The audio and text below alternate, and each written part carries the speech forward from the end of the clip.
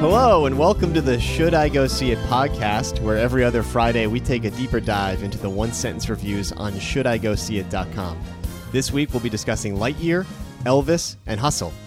I'm your host, Bill George. With me, as always, AJ Rebecki and super producer Craig Stanton. Hello, gentlemen. What's going on, Bill? Do you know if you read those, the way you read them, it sounded like it was telling a story, like almost like a Mad Libs? Like Lightyear, Elvis, and Hustle? I could see that. I could see that. We could Mad Lib that. Bill, both Craig and I are a little under the weather today. Playing hurt. Yeah. Yep. I'm gonna put you guys in the JanSport. I'm gonna just backpack this whole thing. I'll be carrying the team. Oh boy. By all means. Yeah, do it. Please carry me up that hill. All right, before we get into movies, news, anything like that, Sure. Any follow-ups? What happened this past week? Yeah, actually. How's your personal life? First life's great. Thank you for asking. That's great. Movie life. I revisited a movie that I saw in theaters a few years ago. Liked it a lot, but it had been a while, and I decided, you know what? I feel like revisiting it, so I rewatched First Man with Ryan Gosling as Neil Armstrong. The story of Buzz Aldrin. Neil Armstrong. Close. Man on the moon. And let me tell you something. It was so, I loved it to begin with, and I appreciate it even more second time around. Wow. Highly recommend if you missed it, or if you saw it in IMAX, which I did. It had the space scenes shot in IMAX, which were all incredible. But your boy, Damien Chazelle, who directed it, he shot almost all of the other scenes very close up, very handy cam. And when I saw it in IMAX, it was hard to watch because it was so close up and shaky and off-putting. So this was one of those movies, the rare instance where watching it again at home, it actually played a lot better because the smaller screen, I could actually take in the whole frame of what he was shooting. Sure. The space stuff, obviously, you can't compete with IMAX. But it's still, if you have a good setup at home, worked incredibly well. So First Man, great film from a couple years ago. I'm a big space guy, Neil Armstrong fan. I read the book it's based on. I'm kind of a captive audience for that. There's a little bit of a bias. There's a big time bias in there. But even so, Big space guy. Big space even guy. so, highly recommend. Ryan Gosling gives a hell of a performance, but it's all very understated, just like Armstrong himself. So he plays it true to character, but it's not showy. It's all subtle and in his face. So he wasn't nominated, I don't think, or if he was, he certainly didn't win. But it's a great performance. It's a great film. I now could see myself rewatching it over and over again now that I gave it a second shot. So highly recommend. Quick question. Yeah. Was Neil like an asshole in real life? No, not at all. He was just very reserved, very quiet. Wasn't Buzz kind of the cowboy? Yeah, Buzz was the kind of loose cannon. Yeah, exactly. Buzz is the guy that punched somebody in the face. Yeah, I was gonna say that. Didn't recently he just punch a few years? Punch a person? This was probably 10 years ago at this point, but yes, It's one of the greatest clips. someone on the approached internet. him, convinced the moon landing was fake, and telling Buzz, admit it. He was walking into a hotel or something. It was on the street, And he just cold cocks him. him? Yeah, exactly. gave him a nice jab, left. I think it might have been a left hand straight arm jab to the So chin. good. It was Nice amazing. little The guy's in rabbit his punch. 70s. So good. Wow. Yeah. At least. What about you, AJ? You revisit anything lately or watch anything this week? Yeah, the other night, in getting over this cold, hopped up on just a borderline illegal amount of Sudafed. Sure. I couldn't sleep, and I went into my Apple library and I rewatched Inglourious Bastards. One of our favorites. Yeah. Wow, in its entirety from the guy that can't complete one episode of Stranger Things Yeah. per night. Yeah, no, I completed. That's incredible. I was all the way to completion on that. Man, How's it hold up? It's been a few years for me. it holds up really well. For some reason, I was dialed into Brad Pitt's performance in this, and it was didn't realize how good it was. Mm-hmm. Also, that first, they call them chapters, the first chapter in the French farmhouse is probably one of the greatest scenes of I can't even. Film history. Yeah, it's so good. A couple things that turned me off. What's his name's Boston accent? Yeah. I was gonna say when we talked about it holding up, I was gonna say the last time I watched it, I still remember Eli Roth as that character's name. I forget. The Bear Jew is still the weakest part of that movie by a long shot. And I just don't get it. Like, where does it come from? Also, when he makes a reference to Ted Williams had only been in the league for like 14 months. Little baseball, little fact. Yeah, where was the script supervisor on that one? I know. Ted Williams was in the war. Yeah, that's and another thing. He was then drafted. It's a pilot. Yes. Yeah. Which I'm like, weird. Anyways, still holds up. Yeah, that's a movie of scenes. Like the scene, the Christoph Waltz, 2 of his scenes, the opening one you mentioned, and then the other one where he's talking with her at the restaurant. And the thing that I still love about the movie, my favorite scene is Fassbender and them getting caught with the Operation Kino with the 3 glasses. And he's smoking the cigarette, and he breaks his accent. And he's like, "If we're gonna go out, you don't mind me speaking the Queens, do you?" And I was like, "Fuck yes!" Oh, I love that scene.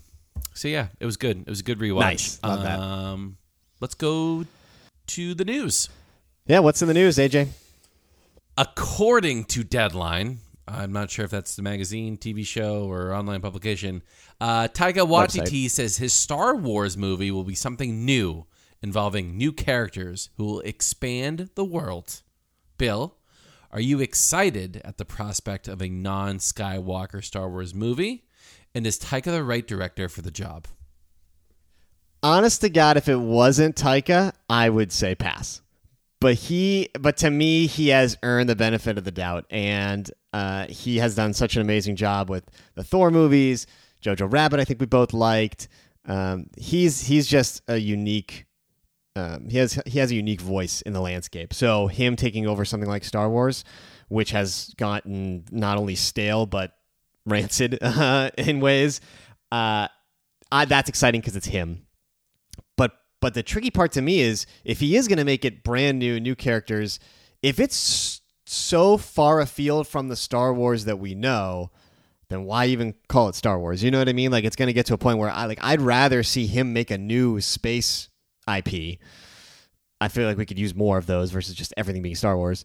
So I'm curious, like, if it's not connected whatsoever, or if there's going to be some tangential connection, or is it going to be fan service connection? Like, I'm curious what he does. Yeah, I mean, I'll see it certainly. What about you? I get what you're saying. Weird take though, because like, I'm just trying to think in my brain, like, for example, like the Final Fantasy games, they're all in different worlds with different characters, but they're all under the same name because it's just the way that the studio had collectively created this universe. That's so I could imagine them being like, hey, from the studio that brought you Star Wars, a film in space that isn't Star Wars. I feel like that would be kind of weird. Good point. My take on this is Star Wars, to me, have always been these space soap operas that led with drama that had a little bit of dramedy, if you will. I feel like Taika is the opposite, where it's comedy infused with a little bit of drama, so a comdramedy. Sure.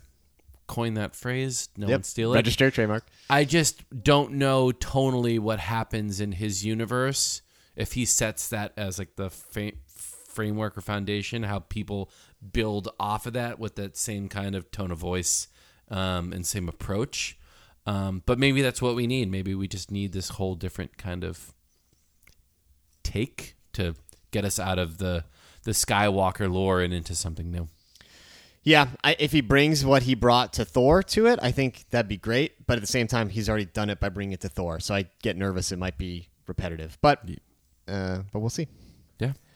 Wait, can I ask you a follow-up question? Sure. Is this his movie because those two fuckheads from Game of Thrones bungled the whole thing?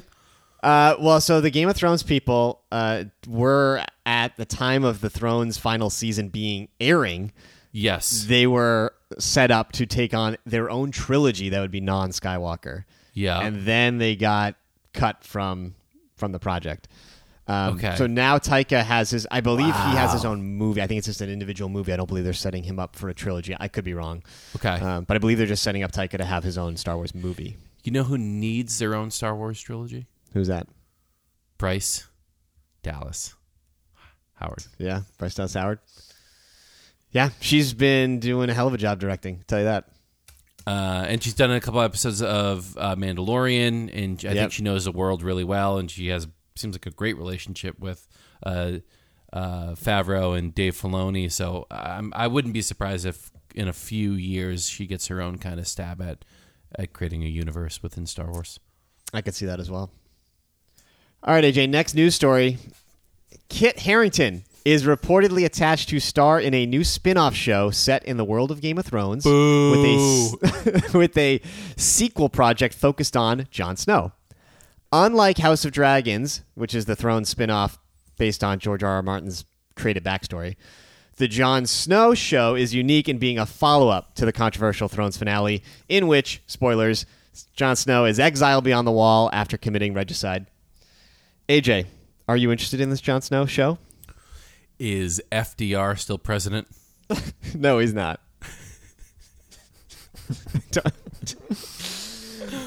The dude went to a fucking psychiatric facility after the series ended because he couldn't separate himself from the character and had a hard time living a normal life. Kit Harington? Not being Jon Snow. I thought that was like exhaustion, or was like from pacing the wall all night. So for him to now be like, and this is what's going to end up happening. He is going to put himself in a situation where he will only know and only play Jon Snow, and his career will be completely over because that's all he's pigeonholed himself into doing. Yeah, the typecasting issue is a problem for sure. For me, I mean, I would be more interested in this than House of Dragons because of my noted disdain for prequels by default, and this is a sequel, so inherently I'm a little more interested in it. But and it has different showrunners. We talked about the failure of Benioff and Weiss with Thrones itself, so it's not them. So that also gives me a little hope. But it's not working off Martin text, which we know was the downfall of Thrones. So it's what I'm saying. That was the big thing too, was that they could not work with original content, and now they're going to have a whole series based on original content. Yeah, I don't know. I'm cautiously. I'm not even cautiously optimistic. I am reserving my judgment until I see a trailer. You sound extremely skeptical. Is what how I would describe. Yeah, that's a good way to put it. Yeah. To commemorate the 25th anniversary of Michael Mann's seminal classic Heat, the Tribeca Film Festival held a Q&A panel that featured stars Al Pacino and Robert De Niro. The event also promoted Heat 2, a novel written by Mann that acts as both prequel and sequel to the film.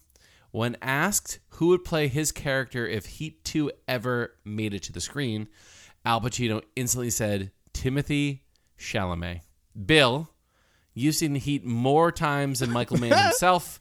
Do you agree with Pacino's pick? No, I don't. I think Timothée Chalamet is a little played out, and I don't think he would be good as a young Vincent Hanna, which is the name of Pacino's character. So I would not pick Chalamet. I also wouldn't make this novel a movie. I mean, I guess I need to listen to the novel or read the novel first, but Heat is perfect, and you can't improve on perfection. It's like top 10, top 5 favorite movie of all time. I watch it every few months, I would say. So, I mean, I'll try the book. I feel like I have to try the book when it comes out in August, but I'm a little hesitant. And the idea of making that into a movie is maddening to me. But with all that being said, if I had to, gun to my head, cast a young Vincent Hanna, you know who I would think I would go with? Is Zac Efron. I think if you give him a good dramatic role, I think he could pull it off, and I think he can do the same manic energy that Al Pacino brought to that role in Heat. So that's my pick. Yeah. Really? I got a good one that just jumped into my head. Yeah. What? Joe Keery, who's the kid who kind of looks like AJ, who plays Steve Harrington on Stranger Things. Hairdo. That's a good call. I could see that. Couldn't he be a young Pacino? Yeah, that's not bad. Did you ever think that he looks like AJ? Oh, constantly. That's all I think when he's on screen. I send AJ pictures all the time. All the times. Okay, just want to make sure we're all on the same page on that one. AJ, any thoughts? Well, first of all, I've never seen Heat. Yeah, I mean, I assumed you had every time I talk about it. I try to squeeze it into every episode of the podcast. I assume that you know Heat. I know. A young Al Pacino. Oh, well, how old was Al Pacino when he came out? 40? 40s or 50s. So you need someone like 30s, 20s? What are we talking about here? I guess. I mean, I don't know. I haven't heard the book. I say here because I listen to audiobooks. I don't read books. I haven't heard the book yet, so I don't know. But if it's supposed to be a prequel, then you would think he'd be coming up as a young detective in his 20s or 30s. Yeah. Yeah, I don't really care. To be honest, I mean, I've never seen Heat, and I can't look at Al Pacino's face and be like, oh, this is a young Al Pacino. I'm going to go with Craig's suggestion. I think that's great. I will never read the book. I'll never read the audiobook, and I probably won't watch the movie. So in terms of like news stories, like tiered lists, like D, maybe F. Okay, this one was for me, AJ. You got to let me have this one, okay? Yeah, I'll let you have it. You if you say Timothée Chalamet is incorrect, Bill, it's the worst. That's the worst choice I could ever think of. Thank you, AJ. I appreciate your support. But wait, just to be clear about this, Heat 2, not a movie. Correct. Just a book. Just a There's book. no plans to make it a There movie. is not. There's no rumors of it being a movie. Nothing in the works. Novel. It was just Michael Mann doing fan fiction. Basically, yep. But the book is published. It His fanfic is published. will be in August. It comes out in August. Gotcha. Okay. Right in the old summer heat. AJC Heat. It's your homework assignment. Was it 4 hours long? It's 3. Okay, it's 3. I'm not going to do that. Watch it in installments. I could barely watch Stranger Things. All right, let's go to should I go see it? Let's. All right, Bill, we got 3 movies to talk about tonight. Lightyear, Elvis, and Hustle. Let's start at the top of the list. Yes, sir. Lightyear, according to IMDb.com, while spending years attempting to return home, marooned Space Ranger Buzz Lightyear encounters an army of ruthless robots commanded by Zurg, who are attempting to steal his fuel source. Bill, should I go see it? No. AJ, this is a rare Pixar no for me. Whoa. Yeah. Okay. Slightly rattled. Where do you want to... Okay, first of all, Yeah. what's the setup of the movie? Because I know Buzz Lightyear as a toy voiced by one of the greatest actors of our time, Tim the Toolman Taylor. Sure. But this is a young Lightyear voiced by a Hollywood heartthrob, Chris Evans? Chris Evans, correct. Pride of Wayland, Massachusetts. Mm-hmm. So are we following Buzz Lightyear, the toy that Andy had, but when he was not in a package? Or are we following this off the character of Buzz Lightyear in Andy's world that the toy voiced by Tim Allen was made off of? So this is what was the biggest question mark I had going into the film as well, and they answer it right up front. They got title slides ready to go to answer the question. And I actually think that the conceit they came up with to make this movie was actually really clever. So the title slides say that in 1995, Andy was given a Buzz Lightyear toy based on one of his favorite movies. This is that movie. So the idea is you're watching a movie, presumably made in 1995, that Andy would have seen and bought the toy from. That's fucking wild. Clever. Super clever concept. I was like into it. And then the movie opens, and the opening sequence is by far the most entertaining and engaging. And it has a lot of style. And you have Chris Evans now doing Buzz, and he's doing a lot of the lines that they make the lines for the toy. Like the toy has to say stuff from the movie. That's why they do the toy. So you're watching the movie, and he's using all these classic Buzz lines. And I was like, this is brilliant. This is such a smart start. And then it goes off the rails and it's not very good. But I do think the concept was clever. But the first thing that I noticed was it not being Tim Allen was way more distracting than I thought it would be. Oh, I wouldn't be able to get past that. I didn't, because you're listening to the classic lines that you know by heart by now, and they're not the same voice. It's like slightly different. And Chris Evans is doing like a quasi Tim Allen impression. So it's like almost there, but not.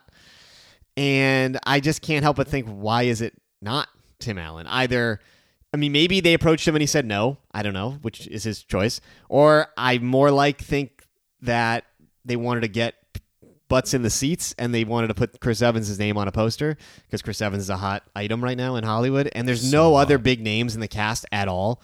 So I think it might have just been a marketing ploy.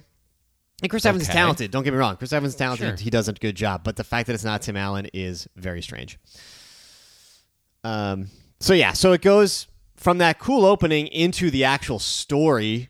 And the story is bizarre. It's gutsy, though. I'm going to give him some props because the movie actually uses time dilation, like from Interstellar, where when he goes on these missions, the planet that he's on, the time for them moves faster than him. And he has to... So the opening is the spaceship holding everybody, like this crew of thousands of people, scientists, astronauts, etc., crash land, and they can't get off the planet because they don't have enough fuel, or they don't have a stable fuel source, whatever. So Buzz has to test out different fuel combinations to try to find a stable fuel that will work. But every time he does that, like 4 years pass on the planet, even though it is minutes for him. And so he keeps doing it and doing it and doing it, and then all the people that he knows and loves age and eventually die, and then he's kind of left as like a man without a country, so to speak, because he's still young. Oh, typical Pixar, killing fucking friends and family exactly. in the first 60 in the seconds. opening. So it's a very gutsy move to do that. But what ends up really taking away from the film is that setup leads to a movie that takes place entirely on this one planet where they are marooned. And so instead of watching the adventures of Space Ranger Buzz Lightyear in uncharted space, bopping around to different planets and seeing different interesting places and creatures, you're just looking at a rocky planet, mostly at night, the entire movie. And it's an odd choice that I don't think worked well. And I think that hurt the pacing because it felt like I was in the same spot the whole time. So the pacing felt very off and very slow. And the fact that it's a kids movie, that's not a good combination. Well, it seems like as much as it's a Pixar movie for children, it seems like it's more of fan service for the people who watched Toy Story in 1995 and throughout the years. Yeah, true. I mean, there's definitely a lot of that too. The other thing that's odd about Pixar movies these days is the texture work and the environments are borderline photoreal. Like, they're so good at what they do. The craftsmanship is unbelievable, but the characters are still like plastic people. Like, they don't try to make them real. They obviously have a stylized world that they live in. And it's starting to feel like weird to me. I noticed it in one of the last movies as well, but this movie, it really stands out to me as just getting weird choices. Well, what do you mean? So like the cartoony, like big chin, yes, like that stuff? Big chin, big eyes, but in like a world that looks like they're on like a moon or... Like, yeah, it looks like the vegetation looks real, the planet looks real, the atmospherics are incredible. Like, it looks photoreal until the character steps in a frame, and then you're like, oh, right, it's a cartoon. Like, it's just weird choices like that. I think I know the answer to this question, but it seems like if we're putting this on a tier list of Pixar... bottom of the barrel? Towards the bottom for sure. And I think the real reason that I feel like it is Pixar sets the bar super high, first of all, right? We know that. But also, this doesn't cover any new or interesting ground. So, like, when you think about a movie like this, it's built around having a message. This is one thing they do really well. There's a very developed arc for Buzz's character. They're telling a story. There's a profound message, for kids and adults alike. And when I think about the message in the film, I think about the Pixar rating. When you think about something like Inside Out, where it teaches kids and adults that it's okay to be sad and like it's part of life, it's like a profound message. Like I saw that movie once in theaters, and I still can think about it. I can still remember it vividly. Like, it's a profound movie. And then you look at this movie, and the message is like, teamwork is good, trust others. Because Buzz likes to take everything on himself. He doesn't trust his teammates. And it's like, not only is that kind of a blah message that we've already, we know, but it's also, they already covered that in the Toy Story movie. Like, where Buzz and Woody have to learn to trust one another. Like, we have covered this theme with this character already once before. So it felt very just going through the motions to me, and I just didn't enjoy it. It wasn't funny enough. I mean, there's a few good sight gags. He's got a robot cat that's pretty funny, but overall, it just didn't do enough to merit its existence to me. All right, Bill. Next, we have Elvis. According to IMDb.com, Elvis is Baz Luhrmann's biopic of Elvis Presley, from his childhood to becoming a rock and movie star in the 1950s, while maintaining a complex relationship with his manager, Colonel Tom Parker. Bill, should I go see it? This is a tough one. AJ, I wrestled with this a bit, but I got to give it a no at the end of the day. Oh, I had to give it a no. Because the movie itself is a fucking disaster. I'll put it that way. Okay. Yeah, it's tough. It's a tough watch. Cradle to grave story, cradle to toilet story. Like what? How far are we going? Yeah, so that's a problem with it. That's a major problem with it. There's no through line to the movie. Like it is cradle to grave. So, we've talked about this a million times. Like modern, better biopics tend to pick a main event or main theme and really stick to that, and they don't necessarily need to cover someone's entire life.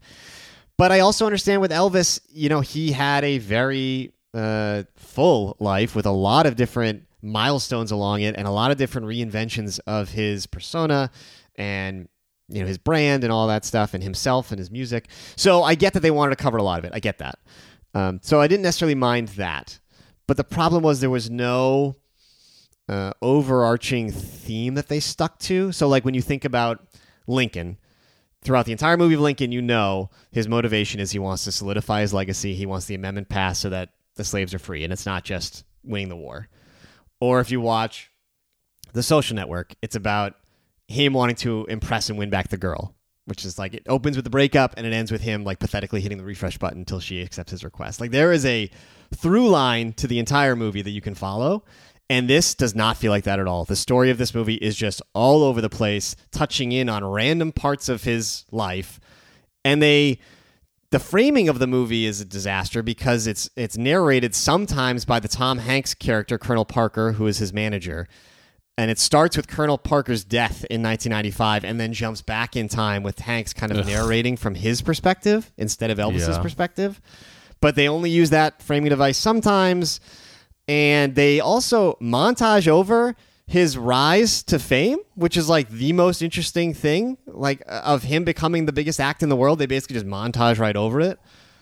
And that. So where do they dive deep? Like what parts of his life do they unpack and dive deeper into? Well, that's the problem is they touch on things, but don't get super deep on any of it. So Give me an example. They touch on him taking essentially black music, and sort of making it his own and then becoming popular because he's a white artist doing black music. Okay. So they touch on that. Wait, he didn't write those songs? That's a joke. They touch on that and they show him growing up in Memphis, growing up poor, being on Beale Street and around that music. And they show him sort of taking it on and combining it with his own country elements to it to make it what it was and made it so popular. So they touch on it, but they don't dive super deep and they don't really take him to task for it at all. They kind of just say it's part of his upbringing. Yep. And they touch on the political unrest and the changes in the country that sort of upend his career before he sort of transitions his career a bit. So they show, MLK getting shot and RFK getting shot and people reacting to that. So there's a little bit of like the political unrest in the 60s and like his role in it or not. But they don't like dive into any of it. It's just kind of like ideas that they touch on and then they move on to the next big musical number or whatever. They get into him and the pills slightly. They never get into the food element. And the narration would have you believe that the story is really about Elvis's love of the fans and that him being on stage and playing music is what drove him and that ultimately drove him to his death to a degree. But they don't really dramatize that. They just kind of say it. It's said more than it's shown. But really, it was his love of barbiturates and grilled cheese sandwiches with peanut butter on them? Yeah. Well, the other thing that I didn't realize, I went to a early showing of it that was a fan event, quote unquote, in like a Dolby theater, which was nice. and they have an opening when these fan events. They have like little opening videos where the cast or crew like welcome you to the showing. Blah blah blah, whatever. But Elvis Presley's daughter was in one of those videos talking about how this is the best portrayal of her father, and that's when I realized, oh, this movie was made with complete sanction from the Elvis estate, which is automatically going to skew the way they tell his story. So they do not get into the overeating. They do not get into any of that stuff, and they kind of just end with a newsreel and title cards about what happened to everybody after and the whole thing. Very cliche. Let's talk about what's good about the film. I mean, the best part is Austin Butler as Elvis. He is, to use our favorite adjective, he is electric. Is he electric? Electric. After the first hour of this movie, I just thought I was watching Elvis. Like now when I think of Elvis, I think of him. Like he gives an all-time performance, completely inhabits the role. With a shitty script, mind you, he's still able to like make this role come alive. And so that is why I was so torn on the yes or no, because there have been plenty of other movies that I have given yeses to just for the performance being that good, even though the movie is shitty around it. And I was close to doing that with this movie because he's that good. And if this movie were 2 hours long, I would have. The problem is this movie is 2 hours and 45 minutes long. Yeah, I cannot justify someone sitting through that just for that performance, as good as it is. Well, I think of like the Rami Malek Bohemian Rhapsody, right? Like everything around that film is fucking trash. But like his performance and hearing Queen music is enough to be like, all right, it's worth the 2 hours or watching it on a plane ride, and like you'll have a smirk across your face. But almost 3 hours. Yep. And it's not an easy 3 hours because it's directed by Baz Luhrmann, so it is an assault on the senses, let me tell you. I saw it in Dolby, which, unlike Maverick, was actually Top Gun Maverick, ended up actually being a bad idea because it was unacceptably loud. Everyone in the audience too was like looking at each other, like, "Is it supposed to be this loud?" Like it was painfully loud. And there's all the noise and the women screaming at Elvis and amps giving feedback and stuff like that. And it was just crash like zooms, flashes going off. Yes, it was just classic Baz Luhrmann, just messing up what. If I'm telling you, if any other competent director was given the story of Elvis and Austin Butler as the performer, it could have been a masterpiece. This could have been like an all-timer. Could you imagine a Spielberg directed film of Elvis with Austin Butler? Because I'm a huge Elvis fan. I'm a huge Vegas fan, but I'm also a huge Elvis fan, right? And I was kind of iffy. And then the night or the day that you went, I sent you two videos. I sent you a video of Austin Butler on Jimmy Fallon, The Tonight Show, talking about how he had to learn about how Elvis changed his voice throughout the years and was going on like off script. And I was like, this dude sounds uncanny, just like him. And then Baz or the studio released a pre-production video. Yeah. Like a pre-production screen test of like an a cappella performance by Austin Butler just on stage playing guitar, singing. And I was like, this dude sounds 1,000% like Elvis Presley. He's so good.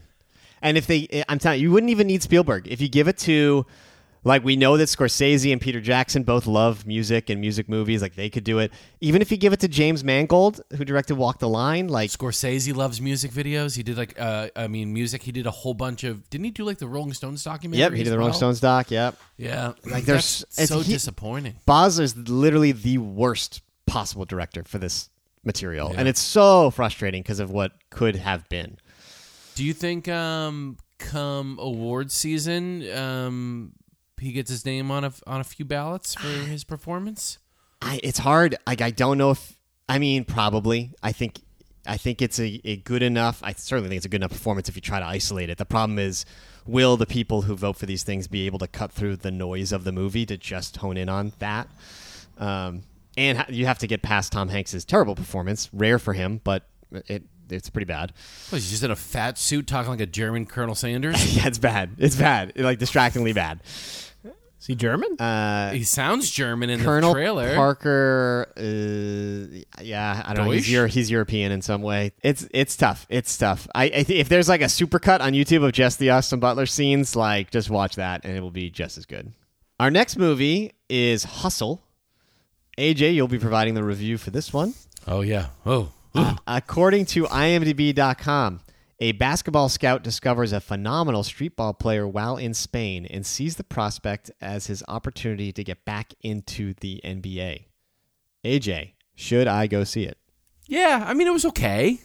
I mean, I'm the resident non-basketball fan, and I quite enjoyed it. Okay. Few things. Netflix, Adam Sandler. For those who don't know, Adam Sandler is a huge basketball guy. Yeah, big. Dude loves ball. Dude loves to ball. So I think this was half like wet dream, half passion project because in every single scene of the movie, besides one where he's at home, he's interacting with either a current NBA legend or an NBA legend of all time, and you can just tell that he's having the best time of his entire life. Oh, I'm sure. Dude, he's been shoehorning basketball scenes into all of his movies since the mid-90s. Yeah, so you can tell that he loves it. In terms of like story-wise, it's basically, I mean, he's a scout for the 76ers, and it basically is a Rocky story, but with basketball. He finds this guy in Spain. He brings him back. His mentor of X amount of years, who owns the 76ers in this fantasy world, dies, and his kid takes place of owner and CEO. And the kid's like a shithead, right? So like all of like the mentoring and love that Adam Sandler's character got from all these years is like taken away overnight.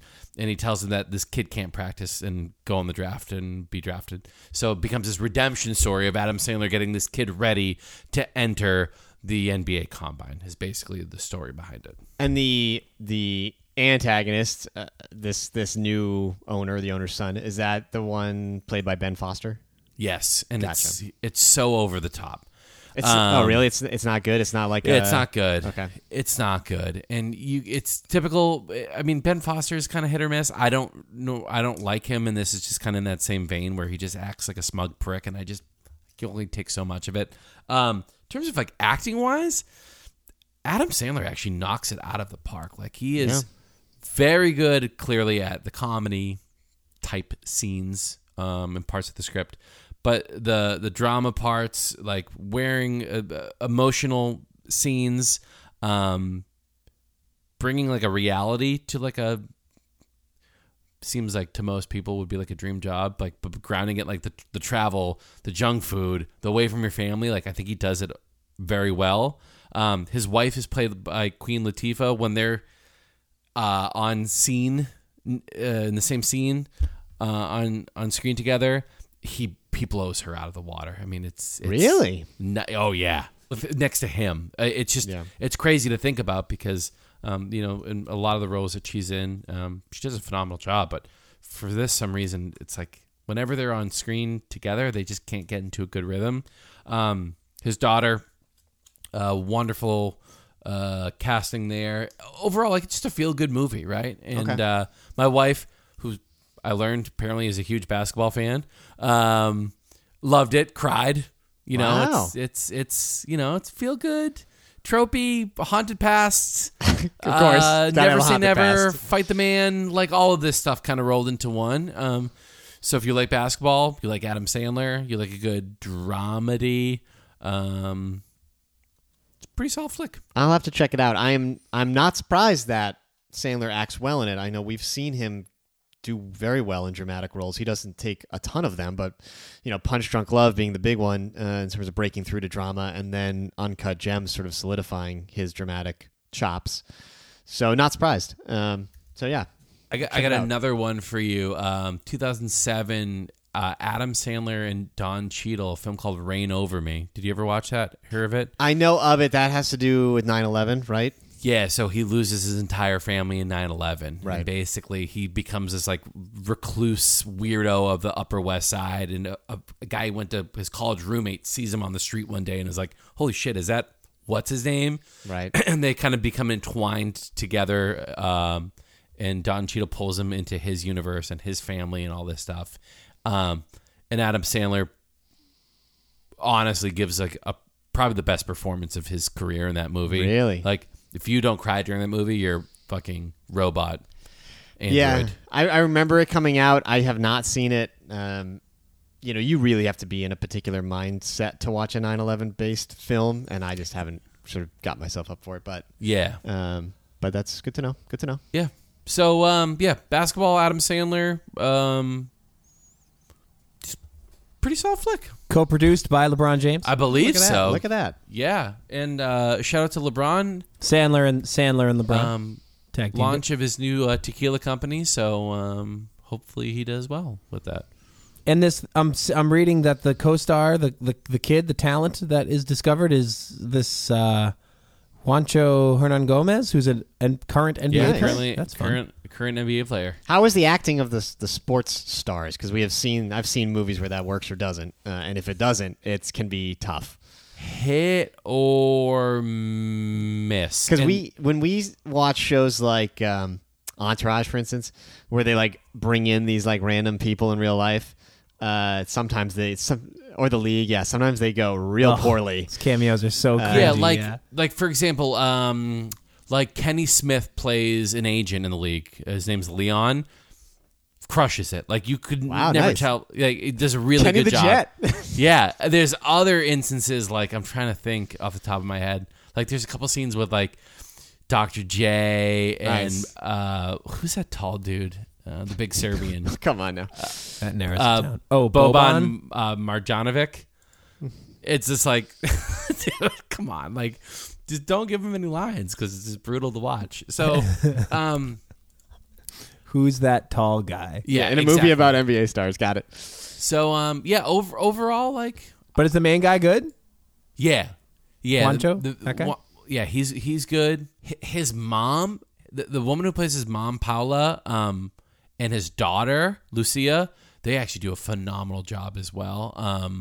The whole setup of how he finds him is really cool too. Like it's paced well, but again, it follows all of those tropes that like we've seen: haunted past, kid down on his luck, blowing every good chance that he's had.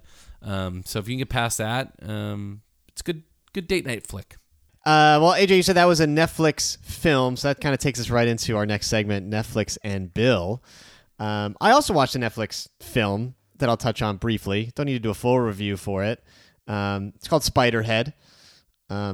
It's based on a short story from the New Yorker, where instead of a prison, incarcerated people can volunteer for psych drug testing in a remote compound run by Chris Hemsworth.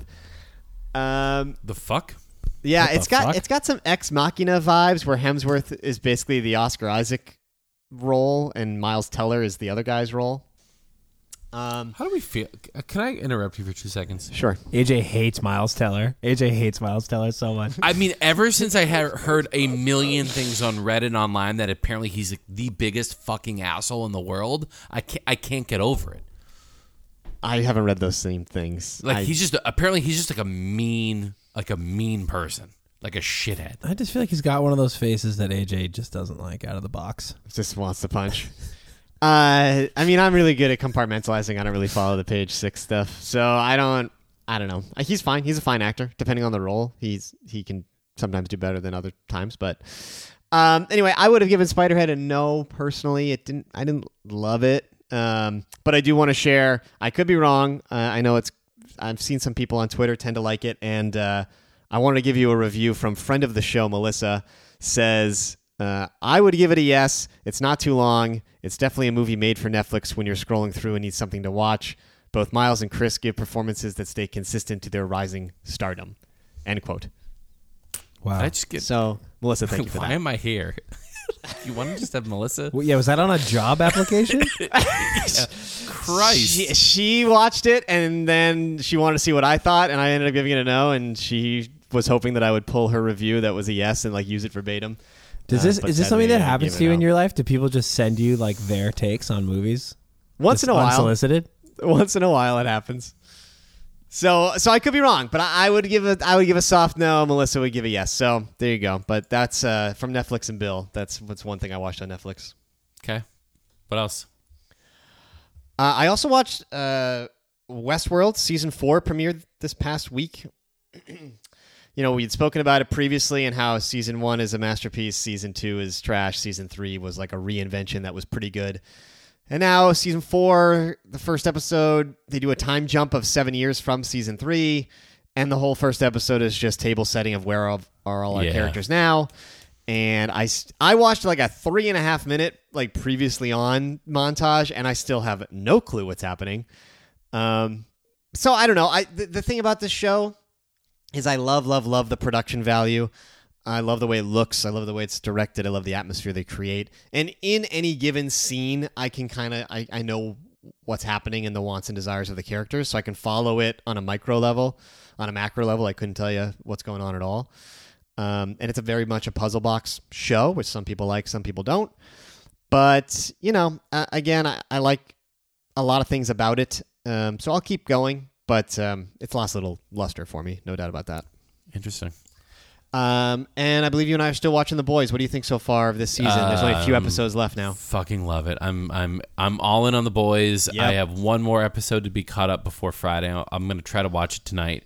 But the guy who plays Homelander, can we get him to have his own show or movie or something, because he is a psychopath that deserves much more credit than he gets. Best performance on television, hands down. Hands down. It's not even close. So yeah, Boys, I'm all in it, and I think the three of us... It's funny because it appears as if neither one of you knows his name. I couldn't tell you what it is. Anthony...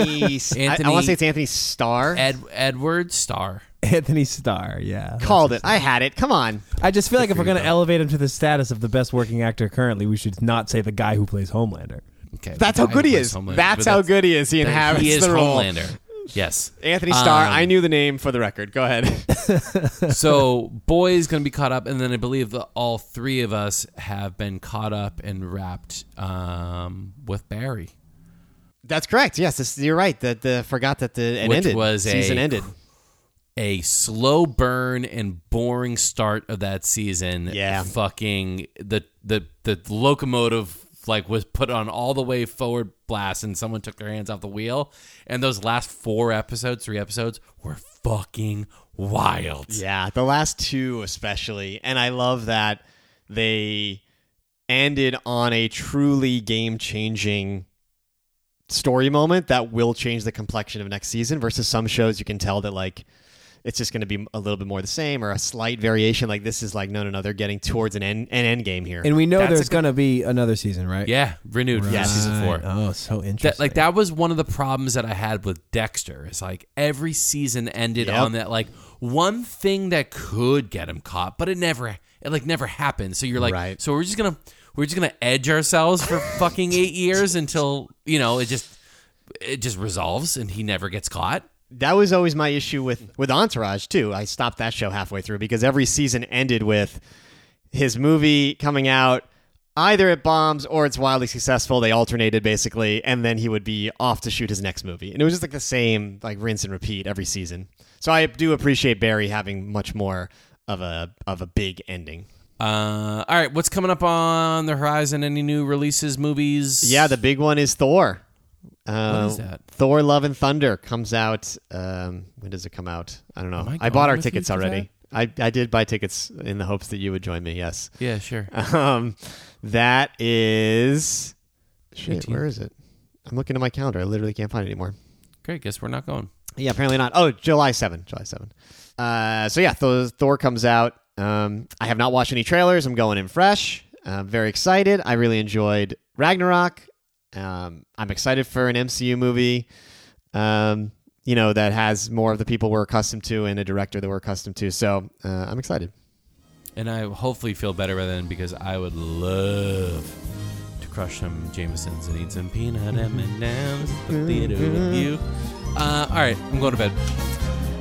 Thank you for listening to the Should I Go See It podcast. Please make sure to follow on Instagram at Should I Go See It.